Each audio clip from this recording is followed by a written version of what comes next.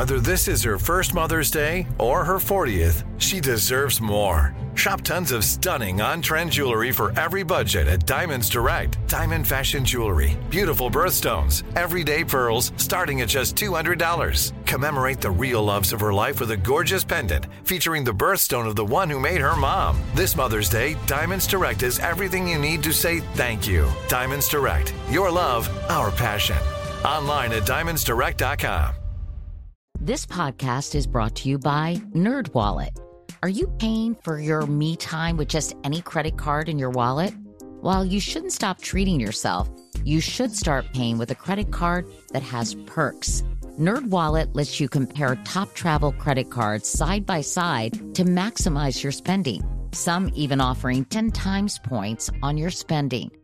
So what could future you do with better rewards? A free flight? Room upgrades? Don't wait to make smart financial decisions. Compare and find smarter credit cards, savings accounts, and more today at nerdwallet.com. Reminder, credit is subject to lender approval and terms apply. NerdWallet. Finance smarter.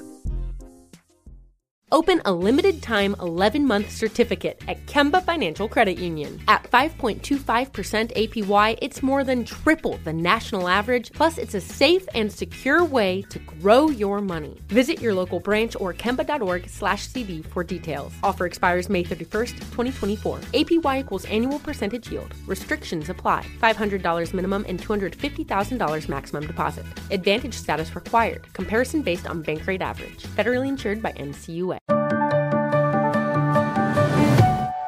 Hey, all you cool cats and kittens, it's Katie Couric, and this is a bonus episode of Next Question.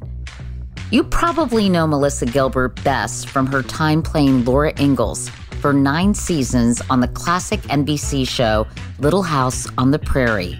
Laura Ingalls, what are you doing up there? What does it look like I'm doing? Building a tree house. Uh-huh. You come down here this minute and get yourself off to school. You come down here this Laura! I'm coming. Well, Melissa has done a lot since then.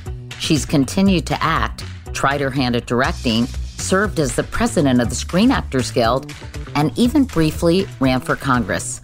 But in recent years, she made a decision to start a new phase of her life, far away from Hollywood.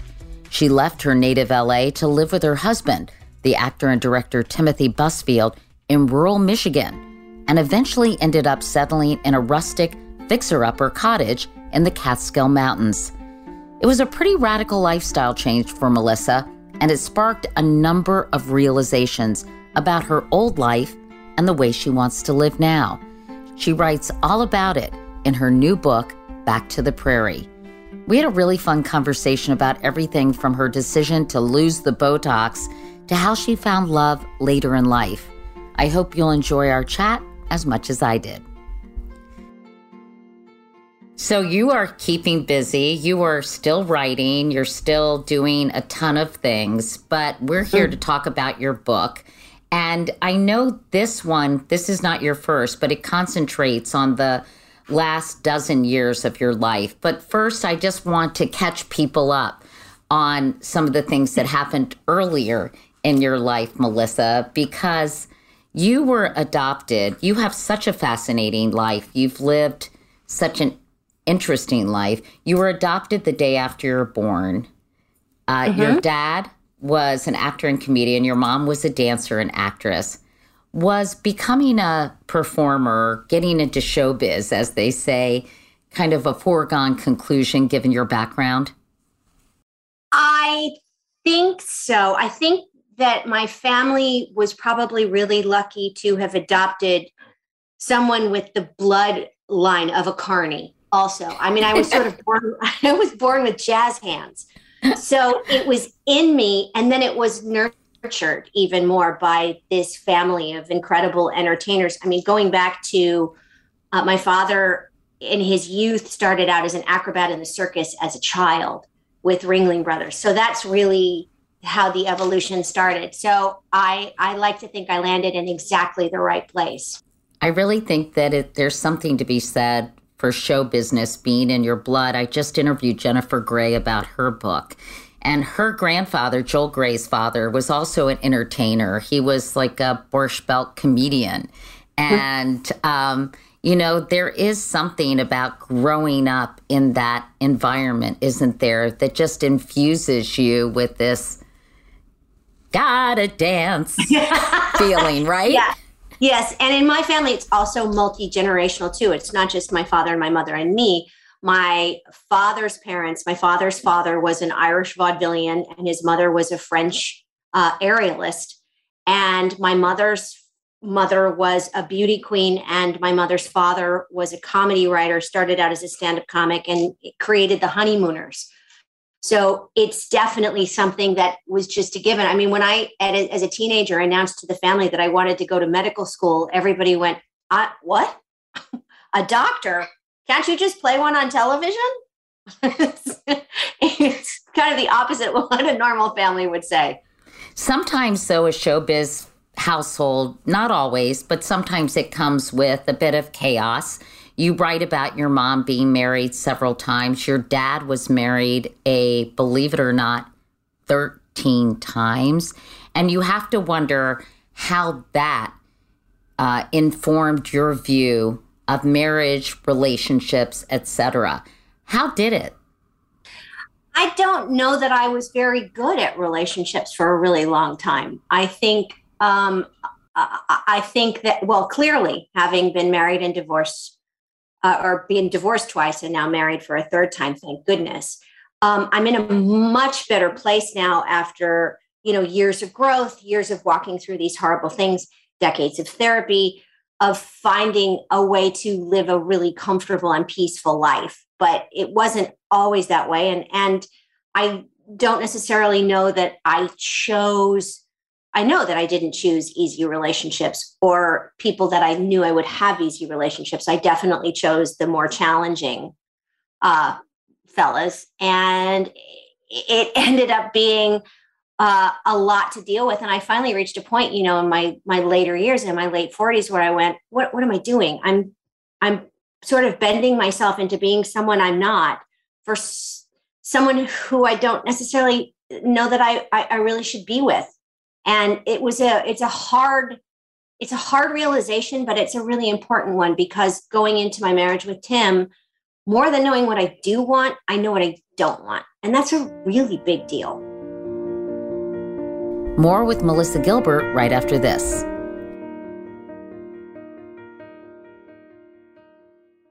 This is it. Your moment. This is your time to make your comeback with Purdue Global. When you come back with a Purdue Global degree, you create opportunity for yourself, your family, and your future.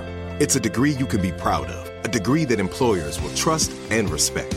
Purdue Global offers working adults like you over 175 flexible degree programs to meet your specific career goals. These include associate, bachelor's, master's, and doctoral degrees and certificates.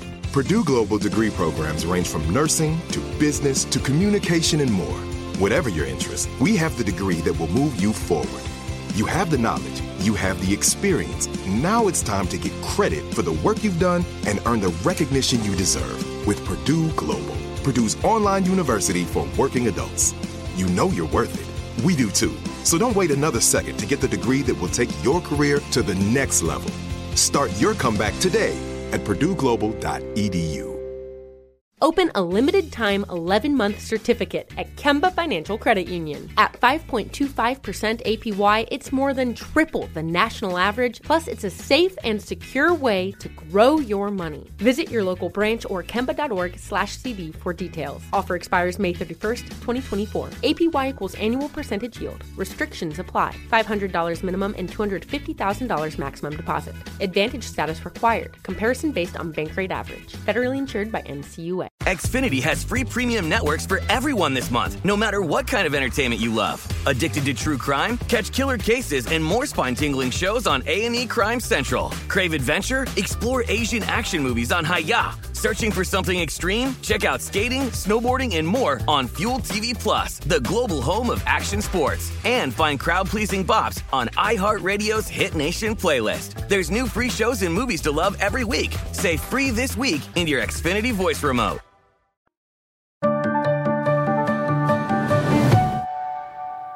In your book, you talk very honestly about the mistakes you've made or the marriages that didn't work. And you were particularly candid about your second marriage to Bruce Boxleitner, who I remember when he was a television star. He hasn't done that much lately, as far as I know, but I could be wrong about that. Is that? I think he has a series on I think it's on Lifetime.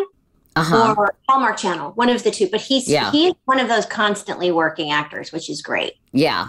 But you write about him and you go into great detail about sort of this aha moment you had.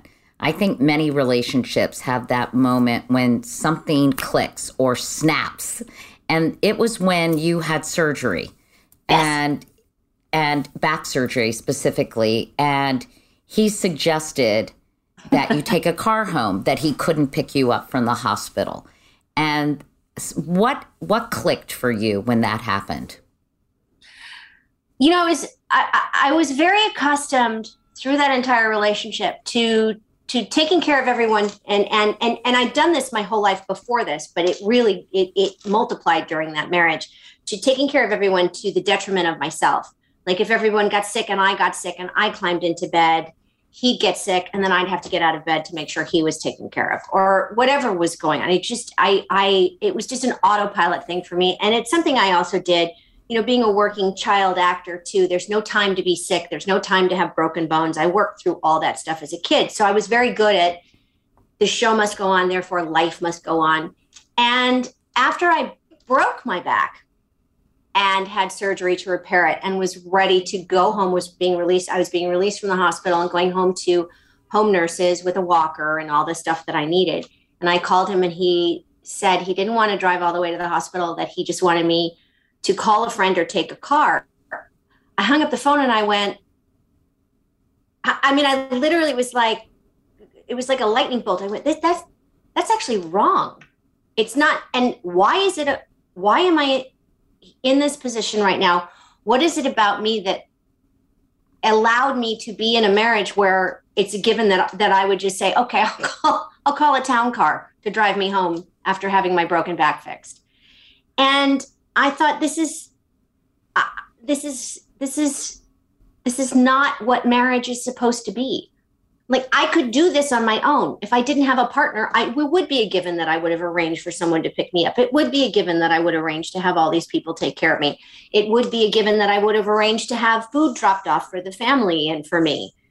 And the fact that I had to do that while having a partner led me to pause and go, this is not the partnership I need at this point in my life. I can do this on my own, and I'd rather just do it on my own and know that I'm relying on myself entirely. And that was sort of the beginning of the end. And the more time went on, the more I realized how far apart we really were and what either of us wanted in a marriage and in life. And that was sort of the real, if you'll forgive the pun, straw that broke the camel's back. You have a great meet cute story about Tim in the book and how that happened.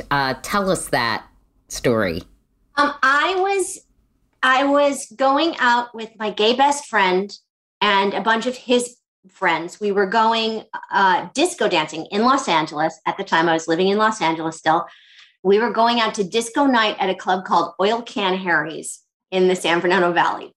And the goal was to meet up at this one restaurant that had board games. We were going to have dinner and play board games and then go. And the restaurant had closed permanently. So my friend Daniel and I were driving around, and there was this little sort of strip mall that had a bar in it that I knew about. And I said, well, why don't we go there and just kill some time? It's right across the street. Everyone can come there. We walked in. The place had just opened. There was no one there. And as soon as we walked in, my friend Danny said, I left my phone at your house, which was 10 minutes away. And I said, well, go. So now I'm alone in a bar, which never, ever, ever. In a strip mall. In a strip mall in LA, off of Barham. Not a good look. No, sitting there with my Cranberry Club soda by myself. And there's a velvet curtain at the door, and the curtain opens, and this guy walks past me in his big sort of coat with a baseball cap on, and he has a slice of pizza on a paper plate in one hand and a backpack, and he puts it all down and he sits down and he orders a mezcal, which makes me laugh. I just, mezcal is just such a specific thing for someone to drink. And I looked and I saw his profile and I thought, oh my gosh, that's Tim Busfield. And we had just become friends on Facebook, which is sort of random.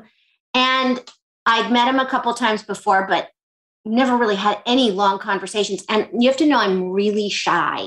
I don't tend to go up to people, even if I've known them for years or worked with them years and years ago. I'm always afraid someone's going to not know who I am and just kind of, I just don't want to do it. And I somehow screwed up the courage to say, hey, Tim. And he turned and he looked at me and I said, it's Melissa Gilbert. And he went, oh, and I said, yeah, we just became friends on Facebook. So we stayed way apart from each other in this bar, like 5 stools apart, talking. And then he moved one closer and then I moved one closer. And then that continued till we were side by side. And I think, I don't know, we must have been talking for hours because I turned around and my friend Danny was there and all of his friends had been standing there for at least 2 hours watching this whole thing. And I didn't even know that they were there and it was time to go.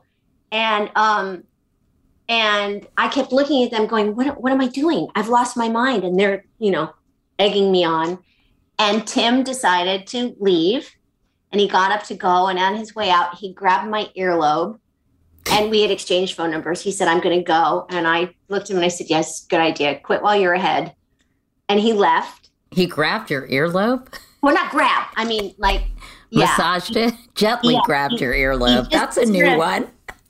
He fondled my earlobe. Sounds so gross. He tugged my earlobe. There you go. Gently tugged. Gently tugged. Kind of a Carol Burnett. Yes, exactly. It was kind of just a little like tickle. And the next morning or late morning, because I went out late dancing with my friends. The next morning I texted him, do you want to meet for brunch? Right as he was texting me saying, do you want to meet for brunch? So we met for brunch and I don't think we've been apart more than, I think the longest we've been apart is 5 days since then in 10 years. And it sounds like you're really happy. I am. I had a friend many, many years ago when I was going through relationship agony in my 20s who said, there's easier relationships out there. And I never thought I'd be a person that had an easier relationship. And I do. And there's not a day that goes by that I'm not grateful that that really virtually nothing in my life is a struggle anymore. It's very peaceful. It's very calm. It's very soothing. And most importantly, it's a partnership. We consult each other about everything. We share everything, and all major decisions are made together with equal.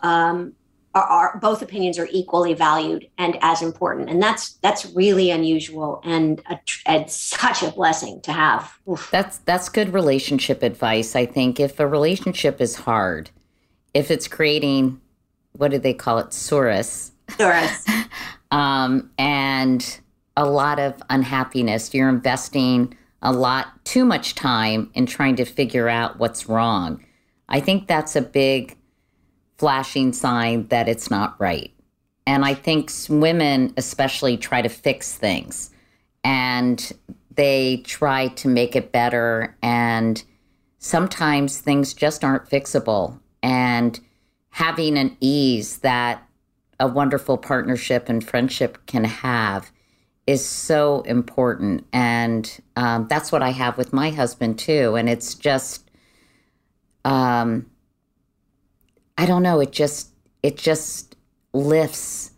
Something lifts from you when you're not in knots. And I've been in relationships that weren't good, that didn't make me feel happy or fulfilled or cared about. And people out there listening to this should, if they feel like they're in a relationship like that doesn't make them feel good, or, knowing that every relationship takes a modicum of work and it's not going to be, rainbows and unicorns and sunshine all the time. But if there's something that is just nagging at you and if it just doesn't feel right, chances are it's not. So I'm really happy that you're happy. Tell me why you decided to write this book now, because I know in the early pages you say, some might say this is about a midlife crisis. I call it a midlife reassessment of priorities, and my realization that real satisfaction and meaning for me at 56 years old came from canning tomatoes and cleaning the chicken coop rather than implants and hair color and other efforts to stop time from marching across my face. Tell me about that realization, Melissa, and when you decided that wasn't filling your soul, and this constant kind of hamster wheel of trying to stop the aging process or trying to, fight father time was just not for you. I don't think I consciously realized that it wasn't for a long time, but it felt wrong. I remember being in my 40s and it sort of being a given that now is when we start, nipping and tucking. And now when I was in my 40s, we didn't have to do that because we have fillers and we have Botox and I was living in Los Angeles, and it was just sort of de rigueur. It's what we do.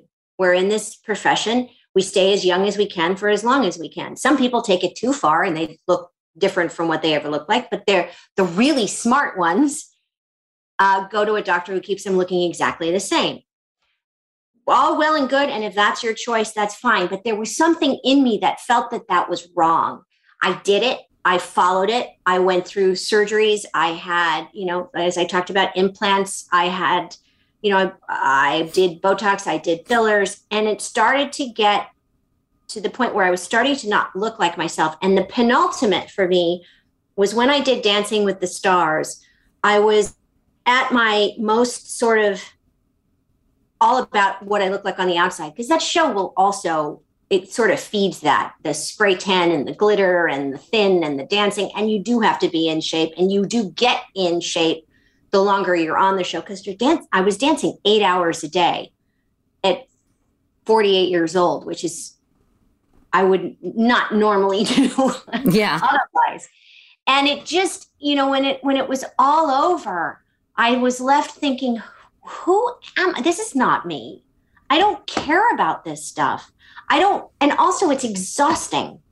It is so exhausting fighting something that's inevitable and natural and organic, to be someone else's idea of who you need to be. It rankled me. And I remember getting mad at myself and thinking, what are you doing? Stop this. And I made a decision at that point that that's it. I'm not doing this anymore. It's too much work. I just want to be me. I want to be comfortable in my own skin. I want to be happy with who I am. I don't want to keep chasing this ideal that other people have placed on me that I believed. I don't really believe that any of this is true. I think that there is value in all of us at whatever age we're at. And so, gradually, step by step, it all started to change. The biggest step was permanently removing the breast implants, which just had to happen. I honestly, Katie, at one point, they don't tell you when you get them in that they have a shelf life. You have to get them replaced at least every 15 years, which makes me hurt to think about it. Well, and then I'm looking at this and I'm thinking down the road, I'm 85 years old. Am I really going to go under anesthesia to get new breast implants because these have expired? Who does that? So I just thought, no. It seems so counterintuitive to be forcing yourself to have more surgeries later in life. So out they came. And as soon as that happened, my whole body went, oh, thank you. I felt better. I felt more like myself.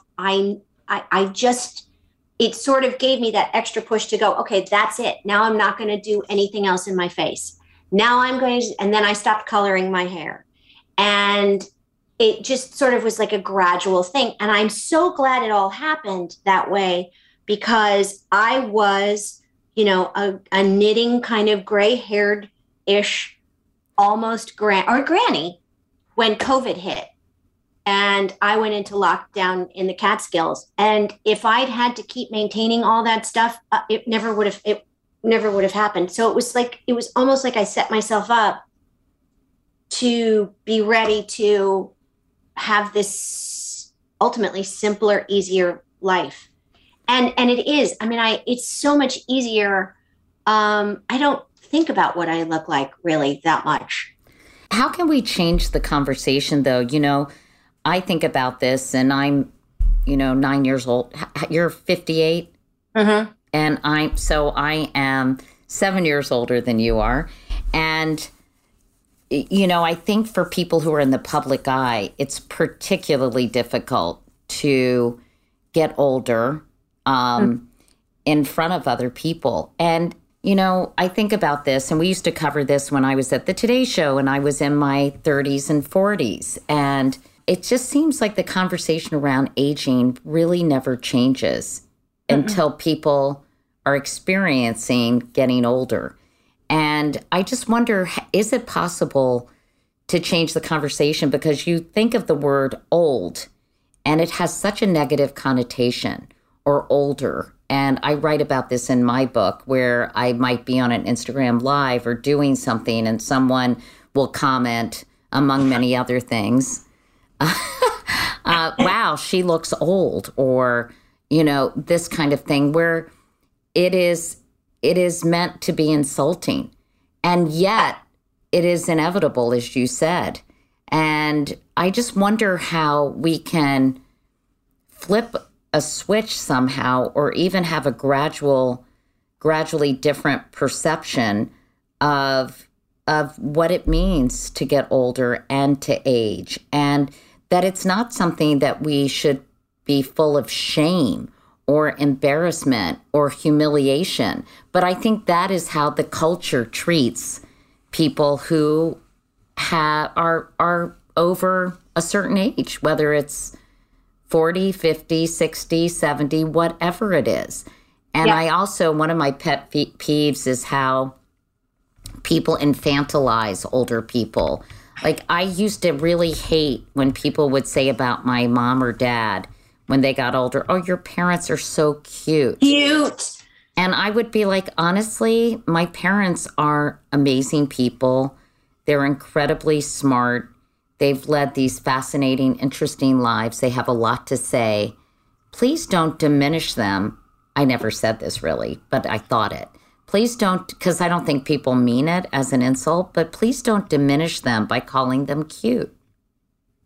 There's so much to unpack in just all of what you said. It makes me crazy because it's the reverse of who we should be.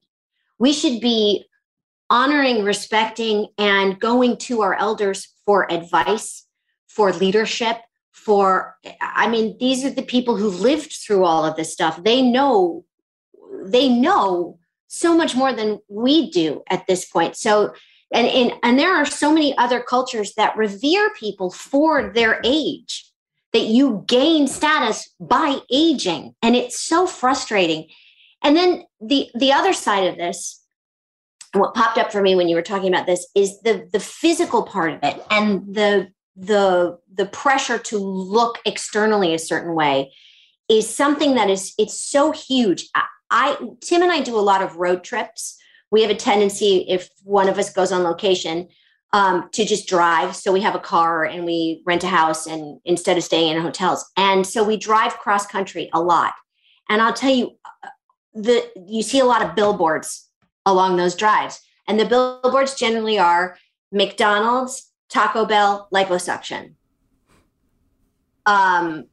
Do you want a facelift, breast implants, In-N-Out Burger? And I look at this stuff and I think, what are we saying to people? Eat this, do all of this, and then fix it at the surgeon's office, because you don't want to look like you eat that stuff, but please do. I have 4 sons.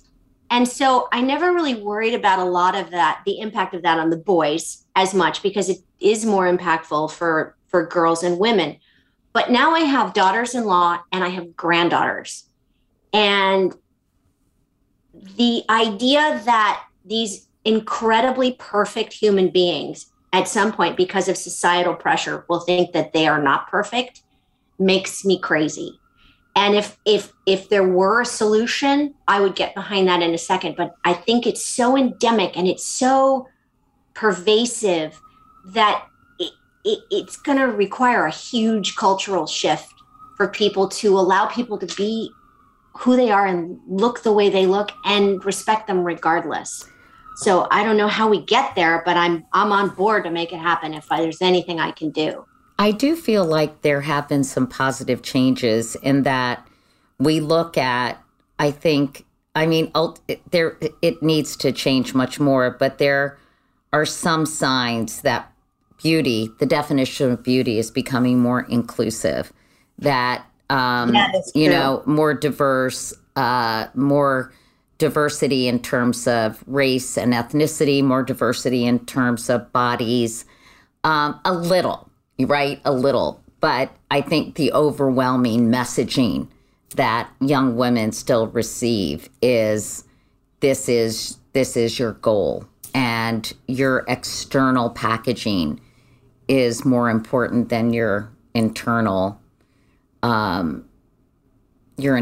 character. But I do think there's some steps in that direction. Well, let's talk about some of the other things that what were you trying to convey in this book? Because there are so many facets of you as a person. You're politically active. You ran for office. When you temporarily lived in Michigan, you got to know Governor Whitmer. How big a role does activism continue to play in your life, Melissa? I can't imagine my life without being an activist at all. I mean, my mother raised us with a real sense of civic responsibility, and my father too, but my mother really was the primary, because my father died when I was so young. My mother was the center of all of our universes, but she raised certainly my sister and I to be very socially conscious and aware of injustice. And, I remember being a teeny, tiny, maybe 5-6-year-old girl and having parties every year for the local Head Start program at our house, and being around those kids. I didn't know what it meant. I don't know what Head Start was for. I just knew that all these families and kids would come over at Christmas time, and Santa Claus would come, and I'd get to play with everybody. But that's the kind of stuff that I learned by osmosis, that this is what we do. We give back, we support, we speak out. We try to be compassionate and loving and understanding. And when someone is being hurt, we speak out on their behalf. And so I've always been that way, and I cannot imagine a time when I won't be that way.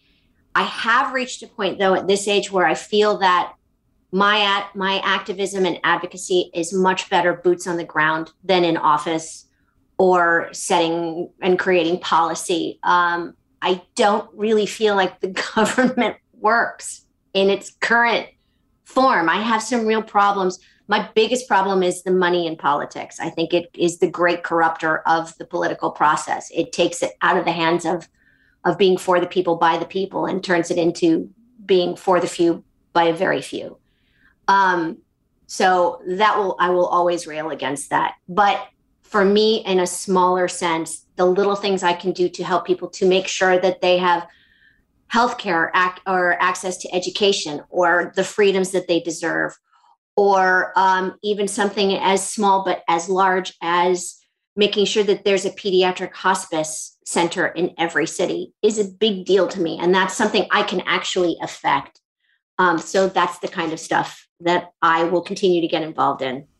Your mom kept it from you that your dad, that a stroke and poor quality care at a VA hospital ultimately drove him to take his own life. And yet you didn't discover that until you were 45 years old.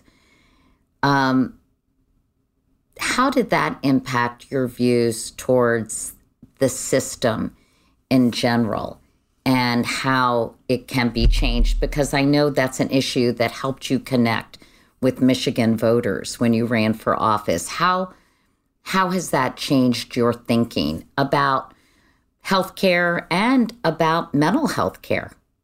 Yeah, it was incredibly impactful for me because when I found out about my father's suicide, I still couldn't get the answers I needed. So I went and hired someone to pull records for me from the coroner and the LAPD, but no photographs, obviously, because I wanted to know the circumstances. And as you said, I found out that he had been in uncontrolled chronic pain and had been threatening suicide and begging for help and was under the care of the VA in Los Angeles, and nobody did anything. And I know that when he died, that he only had Tylenol in his system and a little bit of Dilantin for seizures, but nothing for pain, nothing for muscle spasms, nothing. I mean, nothing. And this is a man who served in World War II, who was with the USO in Vietnam, who had every right to the best possible care as a veteran who defended the United States and wasn't getting it.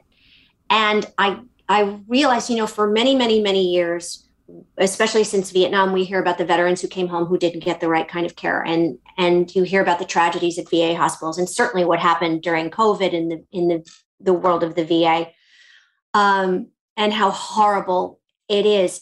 But it did not really have a lot of weight for me until I realized my father is that statistic. And it made me want to fix it. And that's part of the reason why I ran for office too, was the opportunity to do something on that large a scale.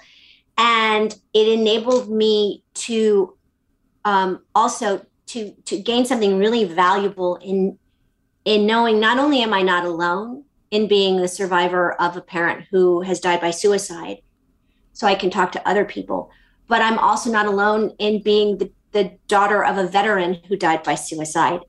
And I think it's really important for people like me and everyone around us to continue to talk about these things, because the more we bring them out in the open, the more they can be dealt with, and the less stigma there is, the less fear there is. And, there's nothing I've noticed over the course of my life, there's nothing more powerful than finding a community and knowing you're not alone in any experience. And we never are the only ones to suffer anything or walk through anything. There's always someone who's been there. And if we can connect on that level, it makes it so much easier to deal with, and maybe enables us to prevent it from happening to the next person. We'll be right back.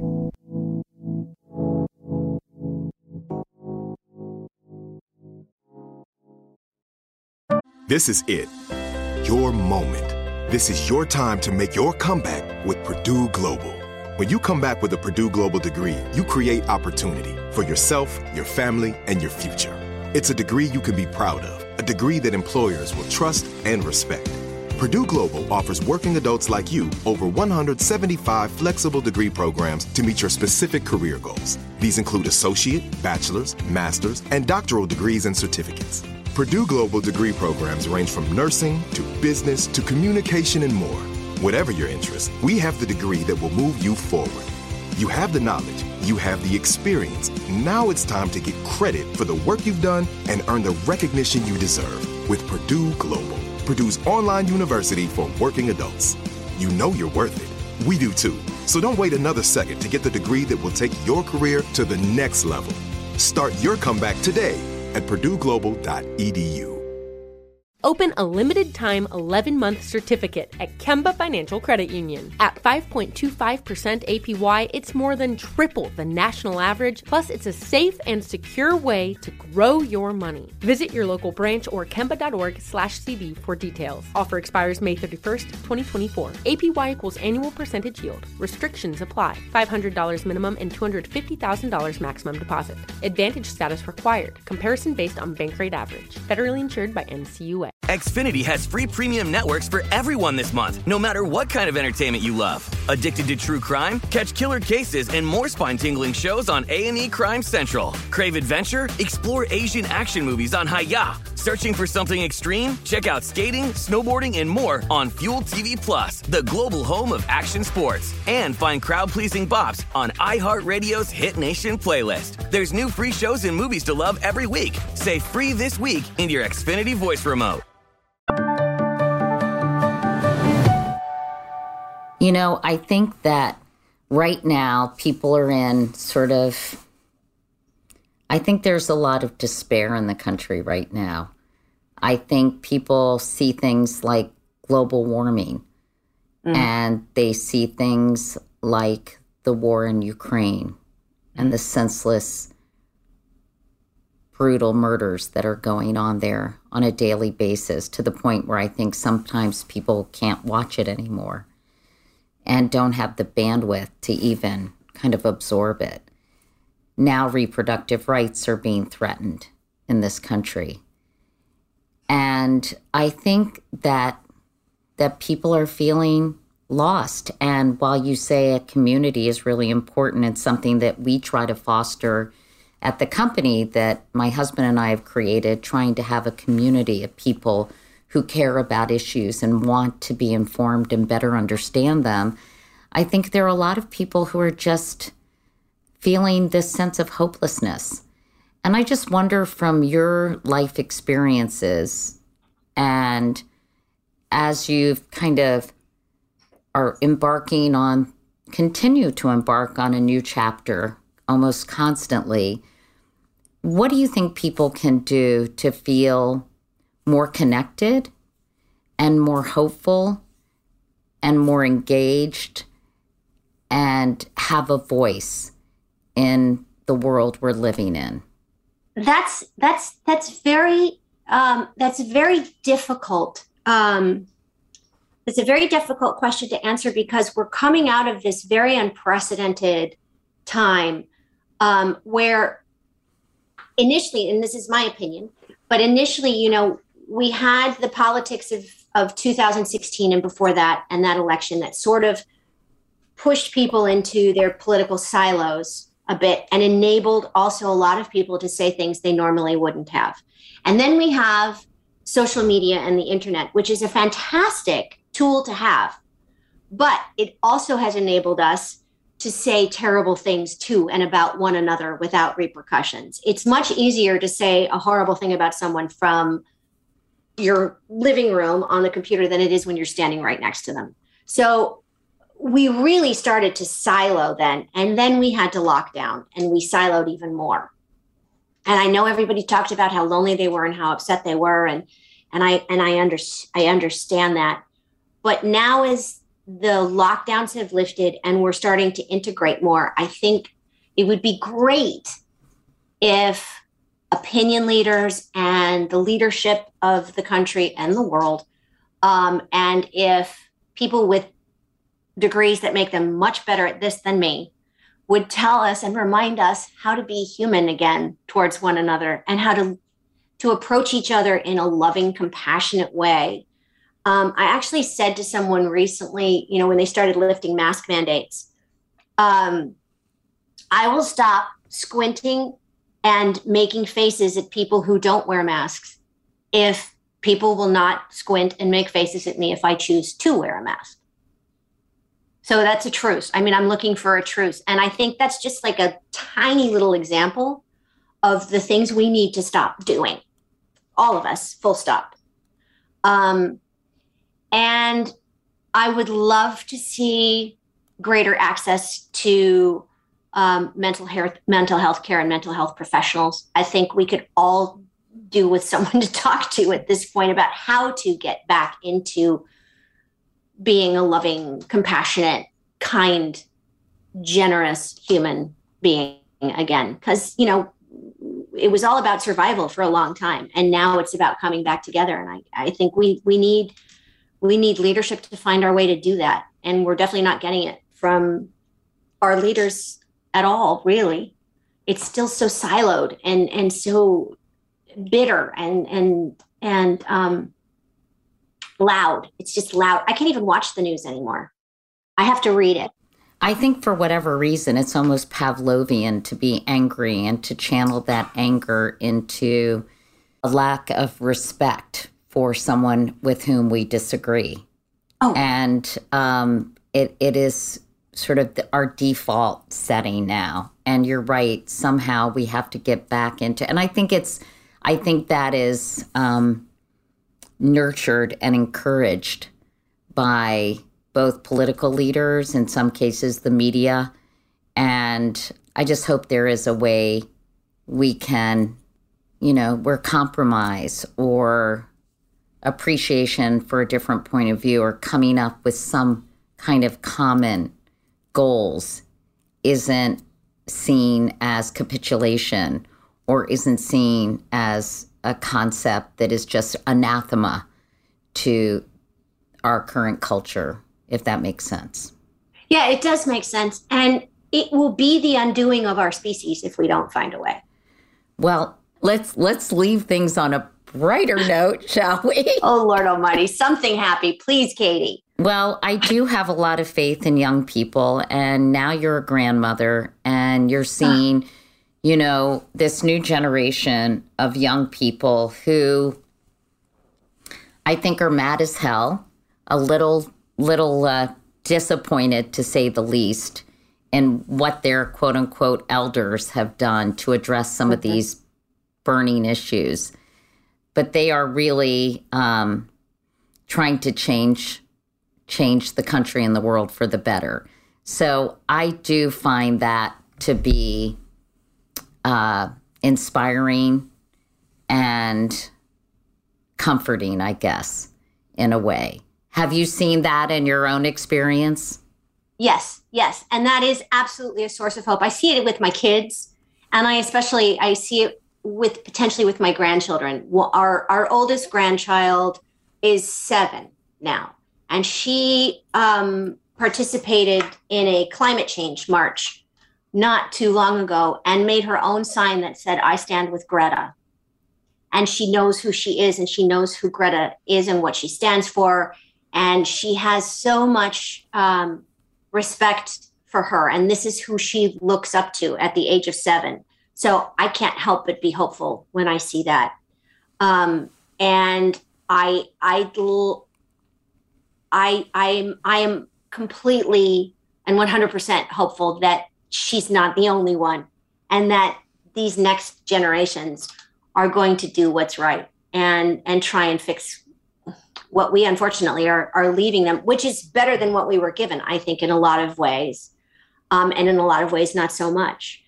So I am hopeful, and I'm just, trying to live my peaceful little existence up in the Catskills more than anywhere else, with my chickens and my garden and my husband and my dog and my knitting. And I come down and speak my piece when asked to, and then I go back home and sit in my recliner and knit. That's my life right now. But it sounds like it's working for you. It's heaven. It's absolutely heavenly. I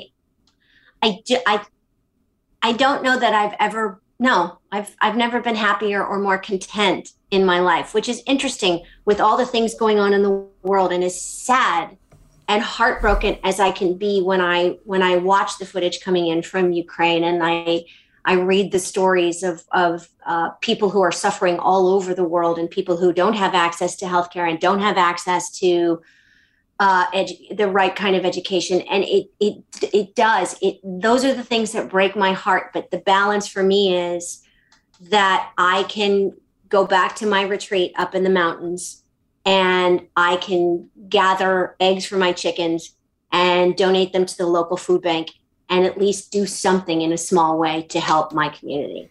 I think that's really the key, is trying to make, if you feel frustrated, try to make your world better. And that means your community. Mm-hmm. And I think if people focus on doing more at a more local level, that's if everyone did that, then it would have that would echo across the land and keep people from getting too overwhelmed. Right. Yes. 100%. 100%. It all, they say charity starts at home. It all starts at home. So you start in the smallest circle possible. We don't all have to run for Congress or the Senate. We don't even have to run for office. Just do something for someone on your block. Buy their groceries, bake them a pie, sit and listen, take them to a doctor's appointment, run their errands. It's so simple. It really is. And it means the world. and will change your life. Well, that's a good note to end on. Melissa, it's so good to see you. And your new book is called Back to the Prairie. Thank you for spending some time talking with us about that. There's so much more in the book, obviously, than the things we touched upon, but it's just nice to have a conversation with you. Someone that we've known for so long and we've watched grow and change and ultimately become the person you were destined to be. So thank you, Melissa. Thanks, Katie. That's very, very sweet. And it's always a joy to talk to you. A big thank you to my guest, Melissa Gilbert. Her new book, Next again, Question is with called Katie Couric Back is to a the production Prairie. of iHeart And Media Melissa, and Katie give me a Couric call. Media. The Mulder and I executive would love to have producers are dinner me, with you Katie and Couric, Timothy. and Courtney as Litz. long as you The cook. supervising producer is Lauren Hansen. Associate producers Derek Clements and Adriana Fazio. The show is edited and mixed by Derek Clements. For more information about today's episode or to sign up for my morning newsletter, Wake Up Call, go to katiecouric.com. You can also find me at Katie Couric on Instagram and all my social media channels. For more podcasts from iHeartRadio, visit the iHeartRadio app, Apple Podcasts, or wherever you listen to your favorite shows.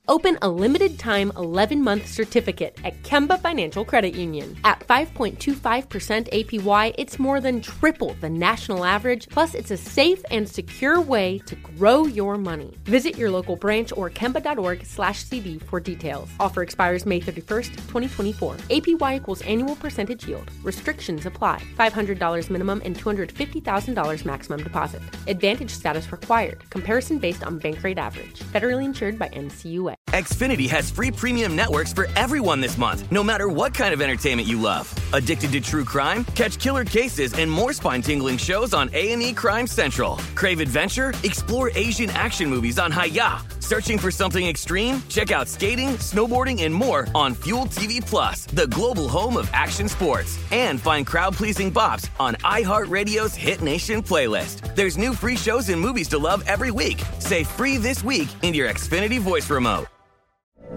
From BBC Radio 4, Britain's biggest paranormal podcast is going on a road trip. I thought in that moment, oh my God, we've summoned something from this board. This is Uncanny USA.